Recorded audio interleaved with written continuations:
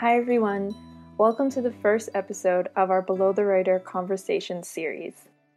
Our first guest speaker is Dr. Kelly Lee, Canada Research Chair in Global Health Governance at Simon Fraser University.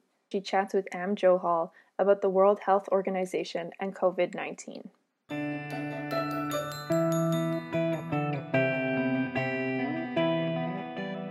Welcome, everyone. I'm really excited to be able to interview Dr. Kelly Lee, who's with us today. Welcome, Kelly. Hello, hi. Yeah, wondering if you can maybe start by just introducing yourself a little bit in your area of research. Sure. I'm a Canada Research Chair in Global Health Governance, and what that means is that I study health issues that require collective action across countries. So things like, obviously, pandemics are a clear subject of mine, but also things like non-communicable diseases, how companies impact on the patterns of things like diabetes, cancer, and so on across countries. So any issue that countries require cooperation. Now, for me, this is a fascinating thing to watch unfold, because I think for many people, this is the first time they've really experienced in a kind of real global sense a pandemic. Pandemics, of course, happen, but the extent and how wide this is quite unprecedented for a lot of people. And historically, since the post-Second World War period, where a lot of international organizations were formed from the UN to the World Health Organization, wondering if you can, in regards to your research, how would you characterize the different approaches that are being taken by nation states regarding and responding to COVID-19, but also kind of the role of the World Health Organization as well? Sure. Well, the WHO is the UN specialized agency for health, and people may know it was formed in 1948, so after the Second World War, and it was designated as the coordinating body for international health cooperation. There's now around 194 member states, so WHO is coordinating the actions of all those member states. And there's two roles that it plays when we have a major outbreak like this. The first is to gather information, so epidemic intelligence, and that comes from official government sources, but it also comes from public health institutions, from the WHO's regional and country offices, from collaborating centers, academic institutes, including places in Canada, and non-governmental organizations. So lots of sources feed into intelligence gathering. And then WHO also then alerts and advises on what to do when an outbreak is detected. So WHO issues these regular reports. They're called disease outbreak news reports. And you can track, all sorts of outbreaks going on in the world. And WHO issues advice and recommendations on what to do. So that's its role. And it has, played this role primarily. And we see this every day on the news. And then what happens is countries then take that advice and they move forward and they initiate national level action. So this is all obviously playing out in real time. So how countries have performed during this outbreak, this pandemic, will need to be assessed later on. But you can see already there's been a lot of variation in how countries have responded, the types of measures that have been adopted, the timing of those measures and who they've applied to. And that's a really interesting analysis to do in due course. So we'll see, which countries have got it right, which could have done better.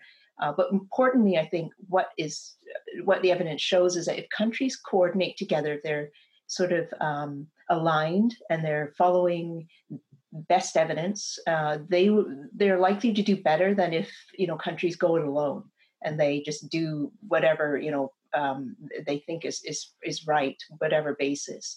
So that's the kind of work that I do. I try and understand how countries work together or don't work together oftentimes, and what the impact is on controlling an outbreak.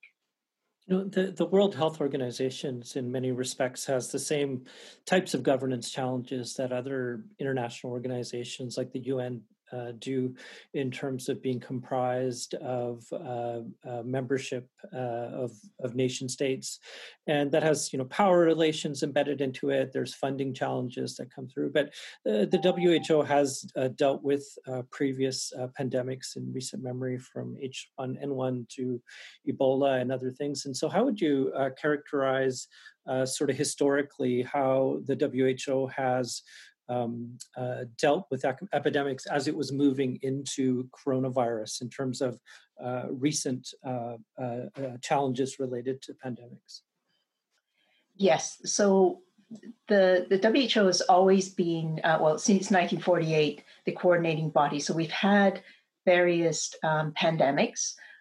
We can think about, SARS more recently, and then, as you say, H1N1, Ebola virus, and so on. We haven't had the international health regulations as they currently stand since 2005, when they were revised. And under those regulations, this is how WHO operates and how countries operate. So that's what defines how cooperation happens.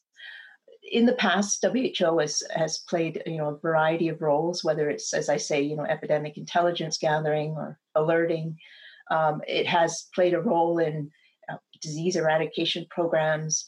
It's played a role in bringing people together in terms of research and developing interventions and so on. For these more recent outbreaks, it's had a variable role in terms of its impact. Largely, it's to bring countries together and to alert the world. But during SARS, what you saw was a more forceful role in some ways. That when we had SARS, there was some hesitation about whether we were getting the full information from the Chinese authorities, whether countries had access to the right information, and so on. So WHO acted quite forcefully at that time under very different circumstances, I guess. And that outbreak, fortunately, was brought under control. But for more recent times, there's been more criticism of the organization. I'm aware of a lot of questions being asked about whether it was forceful enough in this pandemic. And it's hard to know at this point. Things are moving fast, and I think the key thing is we need to really reflect on what do we want from WHO. What do we need the organization to do, and to recognize that it does have limited authority and a limited amount of resources. And if we want WHO to act more like it did during SARS than it did, say, during Ebola, when it was considered too slow, then what resources do we need to give the organization to be more effective? Those are the kind of questions that I think we need to focus on, rather than perhaps, being a bit of armchair pundits trying to pick the organization apart at a time when we're actually needing it to be as effective as possible right now. So being more constructive, looking forward, seeing what we can do to build a different WHO if we need one. Now, as the virus has proliferated, there's been a lot of real-time intelligence in terms of healthcare responses to the virus, from where it originated in Wuhan to places like Iran and Italy, which had a significant expansion, a lot of mortality as well related to the virus, and in the United States as well, where it really accelerated after the fact. But there were certain responses that seem to have been praised in a comparative sense in South Korea or Taiwan, these other places. And I'm wondering if you could sort of characterize some of the differences in approach that different nation states have taken in relation to responding to the virus, because I guess in each of these contexts, it arrived in a different context with certain or more intelligence known about the virus, but in each of those healthcare systems also are different, and some of those approaches from a public health point of view are slightly different as well. Yes, there's been great diversity in how countries have responded, for sure, and it's there are many variables involved. I think what we saw early on in Asia was we all watched it on the news and unfolding, was governments moving fast and moving quite strong to contain the virus. So we saw lockdowns, we saw contact tracing, we saw quite an extensive amount of testing, And this, what we didn't know, I guess, at the time was that this was going to come to us very, very soon in a few months. So it seems like countries that moved quickly and moved forcefully were the countries that were able to suffer fewer cases and fewer deaths. What you're seeing now in parts of Europe and in, obviously, to our neighbors to the south is a slower response and perhaps more partial responses. So social distancing, for example, was kind of introduced much slower or less extensively. And then, cases within community was able to spread more widely. So, I say the data coming through, slowly from different countries, are going to have to be analyzed to see which measures were effective at the time. When should they have been adopted? How strong? Which geographies, and so on. It added to that mix, of course, with the role of private companies. So remember the cruise ship situation where we had cases on various cruise ships, and that caused clusters of the disease as well. And what's really difficult at this point is I think everything is playing out in real time. So, saying that one country did better than the other is difficult to say. We can say that countries that tend to perhaps pull together and emphasize solidarity and looking to maybe the most vulnerable members of society are likely to be more successful at controlling this pandemic. Those countries that perhaps are ignoring those that are vulnerable, allowing the disease to spread in communities that don't have effective ability to social distance, for example, those countries are going to do less well. And an interesting example I read recently was from the former UN ambassador from Singapore to the Kishore Mahbubani. And Kishore Mahbubani was saying that, if we think about these cruise ships and you think about these cruise ships like a country, so if you have an outbreak on a ship, would you just clean a few of those cabins and leave the rest, which is like leaving members of society to kind of fend for themselves? Well, of course you wouldn't, because that on a ship, you have to clean the whole ship. You have to make sure the ship is protected as a whole and not just parts of it. And then if you think of a country like that, we can't just, pretend that we can all, make sure that some members of society are protected, are tested, and so on. We need to think about every member of society, if not for humanitarian reasons, but for, self-interest. These are the kind of things that I think governments have been learning variable lessons on, and we see this being played out around the world. Yeah, it's interesting to see now when looking at pandemics throughout history, and if people don't come from the health sciences or study this from a historical point of view, many people wrote about this in previous times, from Aristotle to Foucault to others. And the history of quarantine even goes back to the 14th century during the bubonic plague, where there were quarantines placed on ships in Dubrovnik, in Venice, and other places. But for many people, seeing forms of restrictive measures being taken place, like social distancing, this is very new. It's a new phenomenon that comes up very suddenly, and trying to get people to participate in a way for the overall public can be a really difficult thing for them to understand, and also a kind of disorientation without knowing when these restrictive measures are going to be lifted up. But you also see, I guess, in some sense, beyond national health organizations, also at a city level, decisions being made or emergencies being declared. And in some sense, when you look at disaster planning in a general sense, like in Vancouver, for example, there's been far more resources into planning for an earthquake than there is for a pandemic. And I'm just wondering, from your work looking at the World Health Organization, what is it that can be done at the city or regional levels in terms of preparation for future pandemics? Yeah, that's a great question. We all want to be more prepared in the future, and we certainly don't seem to have been as well prepared as we thought. So, during major emergencies, it's true you want to have a clear command structure, first of all, which enables rapid mobilization of resources and decisive action. So you need predetermined protocols about who's in charge, where are resources, what resources are available. You need preparedness plans. And we have some of those, of course, especially after SARS, we created those across the country. When a pandemic occurs, you just don't have time to deliberate about all of these things, of course, and you don't often have time to even to consult widely with stakeholders.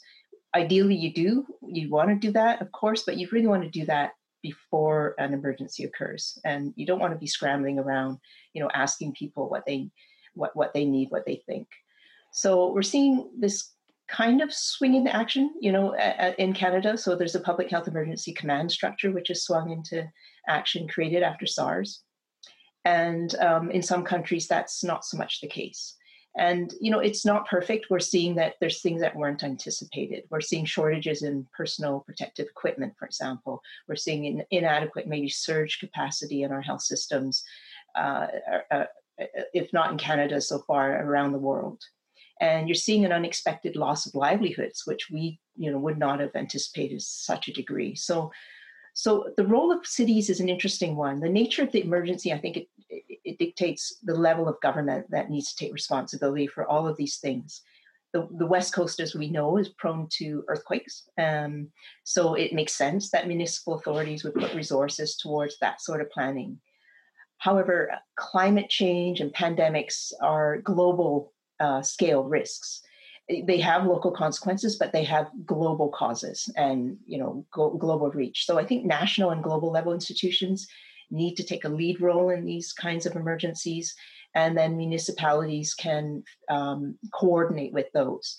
So that's kind of how that works. So there's things that can be done at provincial and municipal level to coordinate and to be more resilient during emergencies such as COVID.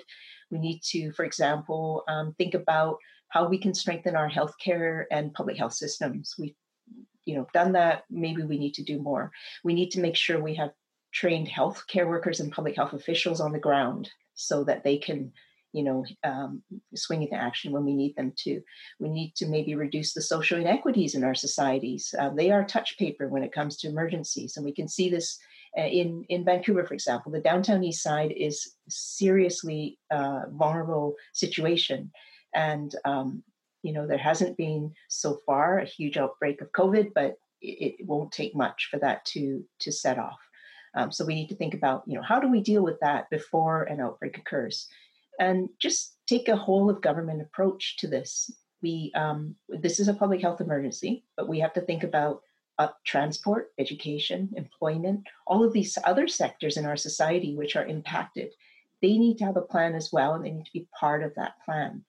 And as I was saying earlier about cruise ships, private sector actors are extremely important in these situations. And perhaps what we're seeing is that the public and private sectors aren't necessarily aligned in this case. The pandemic unfolded, different cruise ship companies did different things, and airlines did different things. So that needs to be better aligned. We need to learn lessons from that. And perhaps finally, I would say that citizens I know are well informed in BC about earthquakes, and we all know about those shakeout exercises. What perhaps we need to do now is add to that how we can be informed and prepared when there's a public health emergency such as this. And that requires education from schools up, and it requires local planning so that we are all prepared and we don't need to panic, but we do need to be aware of the risks and the need to use the time that we get when a pandemic occurs to prepare properly. Those things can be done locally, and then again, they need to feed into national and global planning processes. No, there's when a pandemic occurs, there's a series of options that governments, be they national, provincial, or local, are given in terms of emergency powers, and they're very rarely evoked, particularly in a Canadian context. And so, when a pandemic comes in as quickly as this one has, you see the use of these public policies. The federal government hasn't gone right up to the Quarantine Act, and there's a range of options available.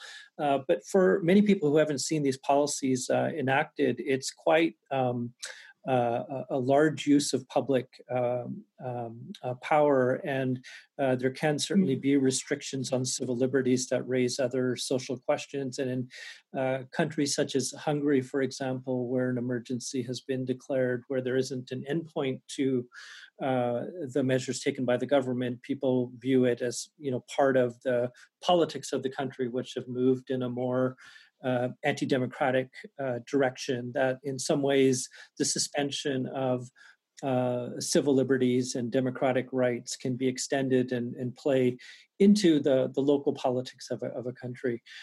In Canada, we the people who were protesting on Sunday were probably more in the conspiracy theory zone of things, but in other places, this is a very real concern.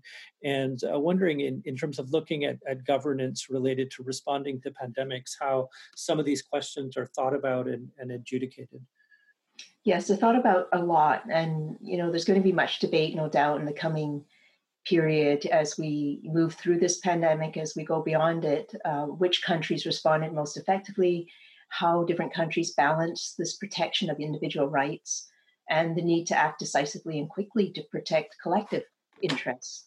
We saw early on, as I mentioned, the Chinese government adopting very strong measures in Wuhan, particularly, to stop the outbreak spreading to other parts of China. And while these actions appeared to have been effective, and it could have been a much more serious trajectory, of course, these actions, I think, set a new precedent in that country in terms of the government's role. So I know history shows that when state powers are expanded during emergencies, and we've seen this in BC, emergency measures have been adopted across Canada as well, they're sometimes not rescinded in some countries when the emergency is over. And I think that's what people are concerned about, is that, that these powers like states or governments acquired during emergencies are not then removed. And so there's a concern. There's also an innovative use of technology, of digital technologies to do things like contact tracing and social distancing and quarantine. We've all seen those films, the drones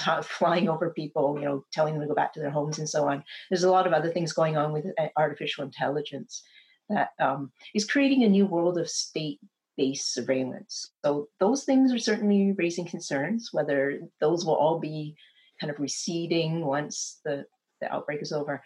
At the same time, there's also a need, we have to reflect on broader issues around societies that are built on individualism. So we have countries around the world that, the ethos is individual self-interest, freedoms, personal freedoms, and so on. And we'll have to think, did these societies, and they're largely Western societies, did they act quickly enough to adopt the measures that were needed to bend the curve, as we're now used to saying, or did they actually move too slowly? And does this have to do with the fact that they were concerned about individual rights? So more fundamentally, societies built on values of individualism and competition, they've tended to invest less in resources that are collective in public institutions. And we see, societies which have not invested these resources are faring worse. I mean, the tragedy playing out in the US is in part because of a deeply unequal society, which has not invested sufficiently in basic health care and in public health systems. It's been a very divided response in the US. And so this sense of individualism is not something that's sacrosanct. I think we need to think about what is the right balance between individual rights and collective needs when an emergency occurs. And that debate needs to happen again before these emergencies happen, but also afterwards when we think, well, how did we do? Did we get this right? Did we, do we need to rebalance between those two important things for sure? Yeah, my next question was sort of related to the Canadian and American responses. In one context, you have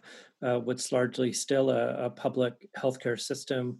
And in BC, there were changes made a number of years that reduced the number of health authorities, which made maybe perhaps decision making a little bit faster. But in the American context, not only do you have a largely privatized system, you have governance at the state level that's maybe not as regulated or centralized federally in terms of the coordinated system we have in the Canadian context. And wondering if you can sort of characterize the issues in both places, because the responses were slightly different because of that public-private difference, but then the decentralized nature of the state level responses in the U.S. as well. And you certainly see that in the incredible expansion of numbers in the United States. Yes, it's been very startling for sure. I check the numbers every day, and it's just doesn't seem to slow down.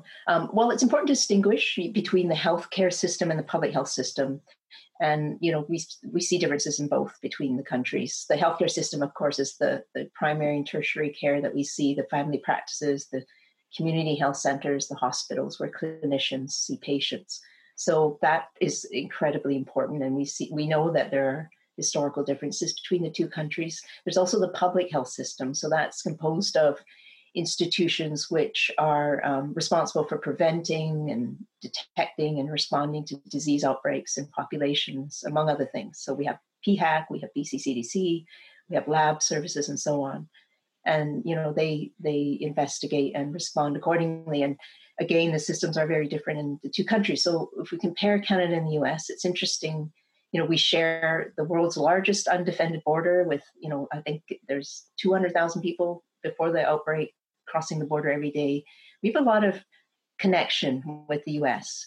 And yet what we're seeing is the US is suffering about, 2 to 3 times the rate of deaths and cases per million people. And these differences, I guess, can be explained eventually maybe through a number of things. But from a public health perspective, I think one of the things is that we've been very affected by the SARS outbreak. We learned from that. We had 44 people die, largely in Toronto. And we created this institution called the Public Health Agency of Canada.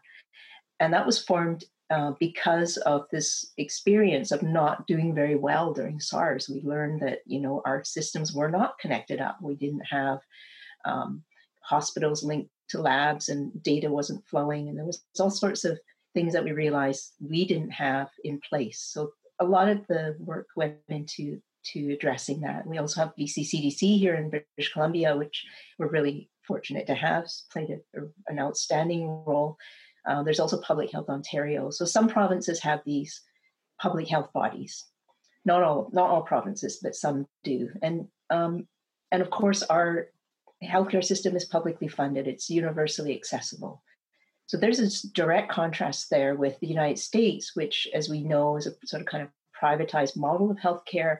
But we also see a public health system that was dismantled under the Trump administration. So the Obama administration, following Ebola virus outbreak in West Africa in 2014, actually set up a number of mechanisms to detect epidemics and to have a command system. And that was based in the National Security Council and the Department of Homeland Security. And those two bodies would then look to the U.S. National Institutes of Health or the U.S. CDC for the kind of scientific leadership that they needed.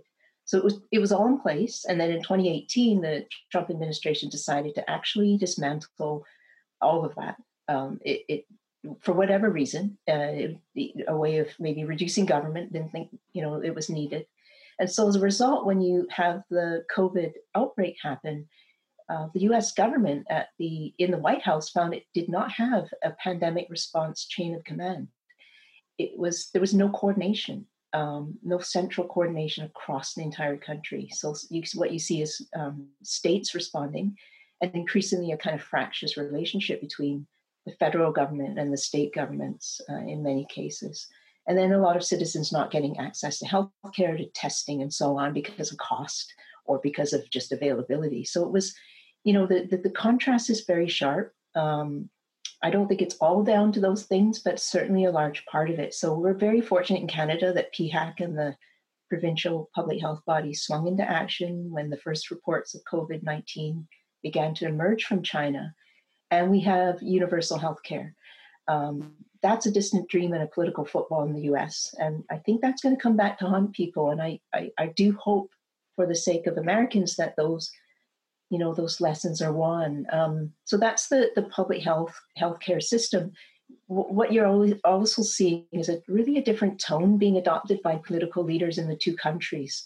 So in the US, as I said, the scientific and public health expertise of the NIH and CDC was previously at the forefront of other outbreaks. But now you're seeing it put under, both institutions are put under tight control by the White House, by the current administration. And there's this combative tone that's being taken.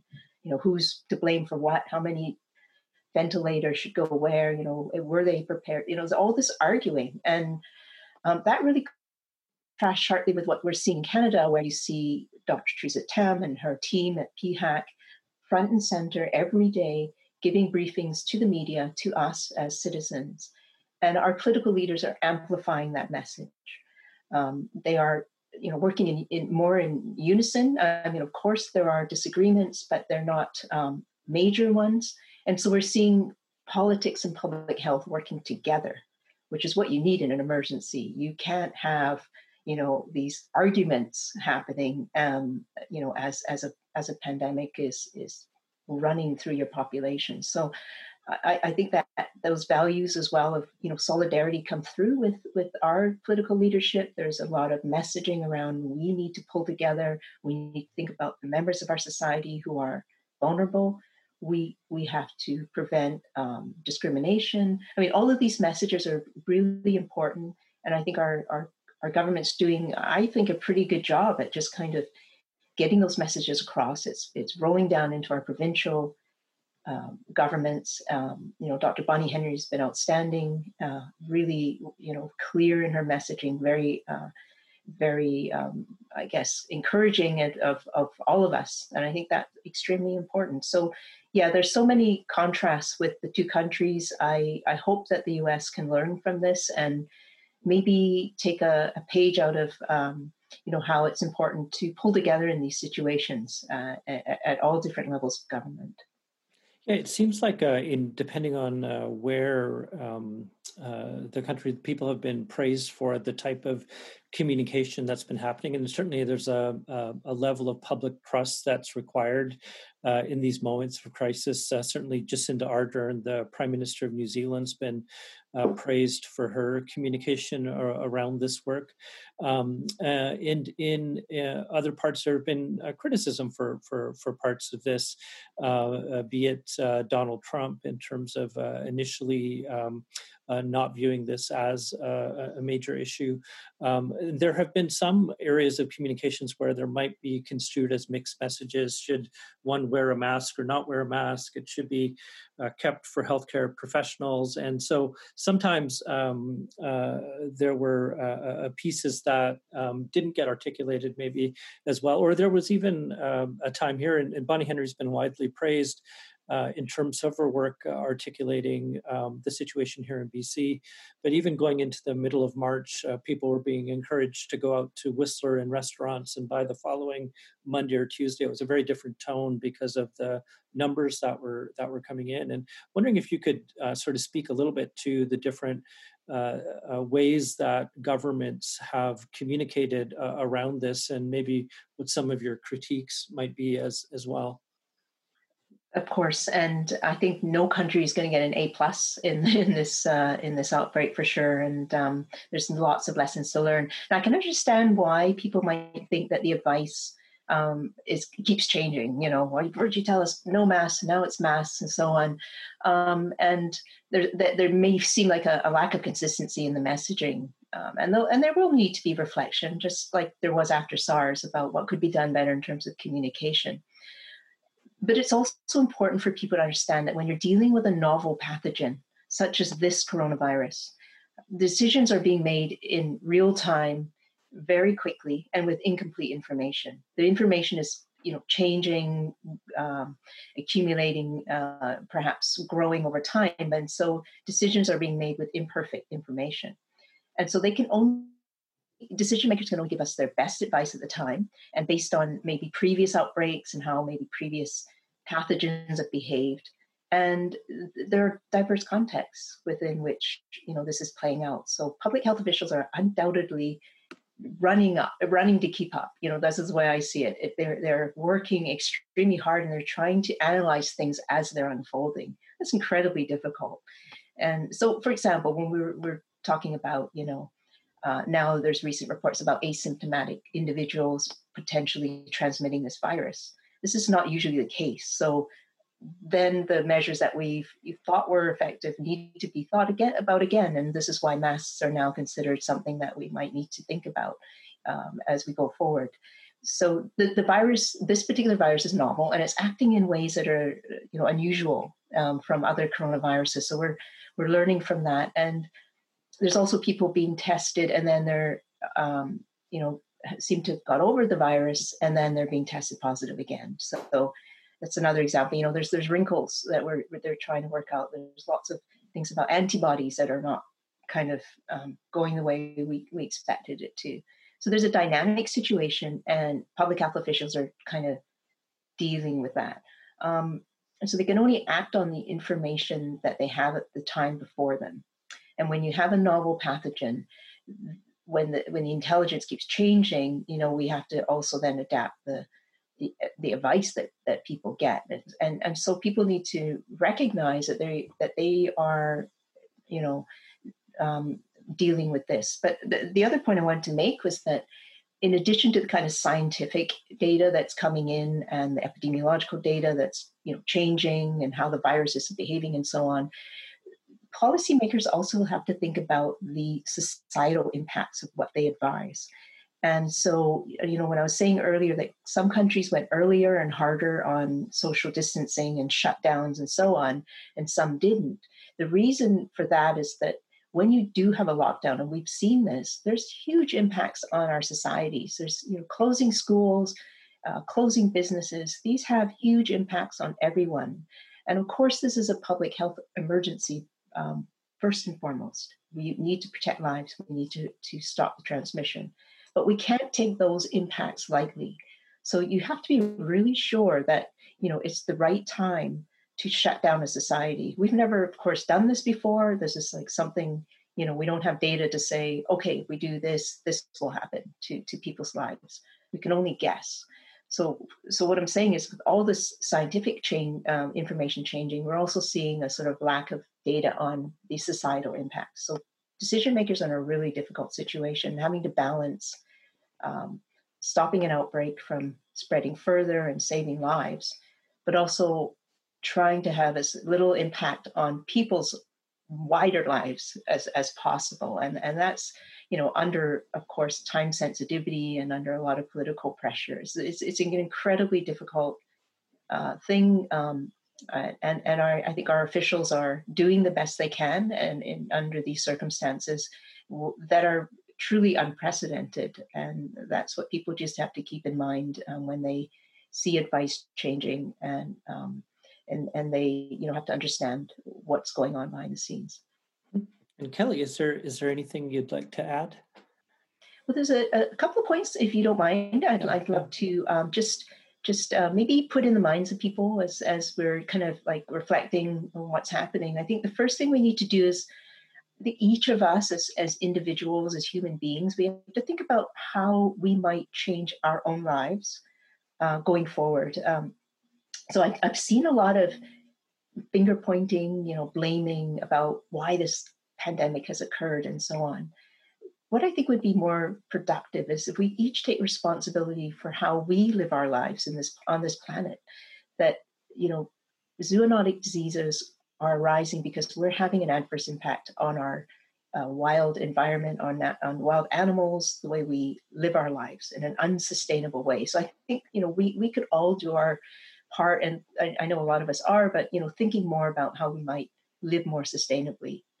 The second thing is, I did mention the private sector, and I think the private sector in a way is impacted obviously by this outbreak, but needs to think more about how it is also part of the solution. So part of this whole story is about how our societies are interconnected. And the reason why COVID is so different is because we are so closely connected across societies because of economic globalization. So the problem, though, is that over the past 30 years, market-driven globalization has hollowed out our states, has hollowed out our governments. And I include the hollowing out of WHO. So the capacity of WHO to do what it needs to do has been limited because there's this trend or ideology that states need to be smaller, governments need to be minimal. And I think that has been a mistake. We've underinvested in governments. We've not just public health systems, but worldwide. And a lot of big companies have been part of this. And so, I'm analyzing, for example, strategies that companies have pursued to minimize their tax liability, tax avoidance strategies. This is part of the trend of hollowing out the states. So governments don't have the resources to build effective public health systems if governments don't have tax revenues.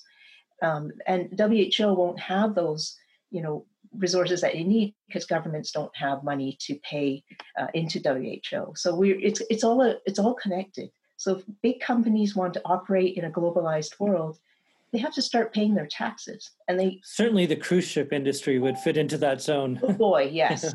Aren't they seeing that, being, registered in places where they could pay the least tax. And now they're seeing, oh, well, maybe that wasn't such a good idea. And so these kind of industries are, part of the problem. We need to see, that they're paying their fair share, but also that strong markets depend on strong states. They're not mutually exclusive. And I think we're seeing that played out. So those are the two messages really I think we need to get out there, and that we can all do something to prevent this being a repeat performance for the world. Kelly, thank you so much for joining us. You're very welcome. Thank you.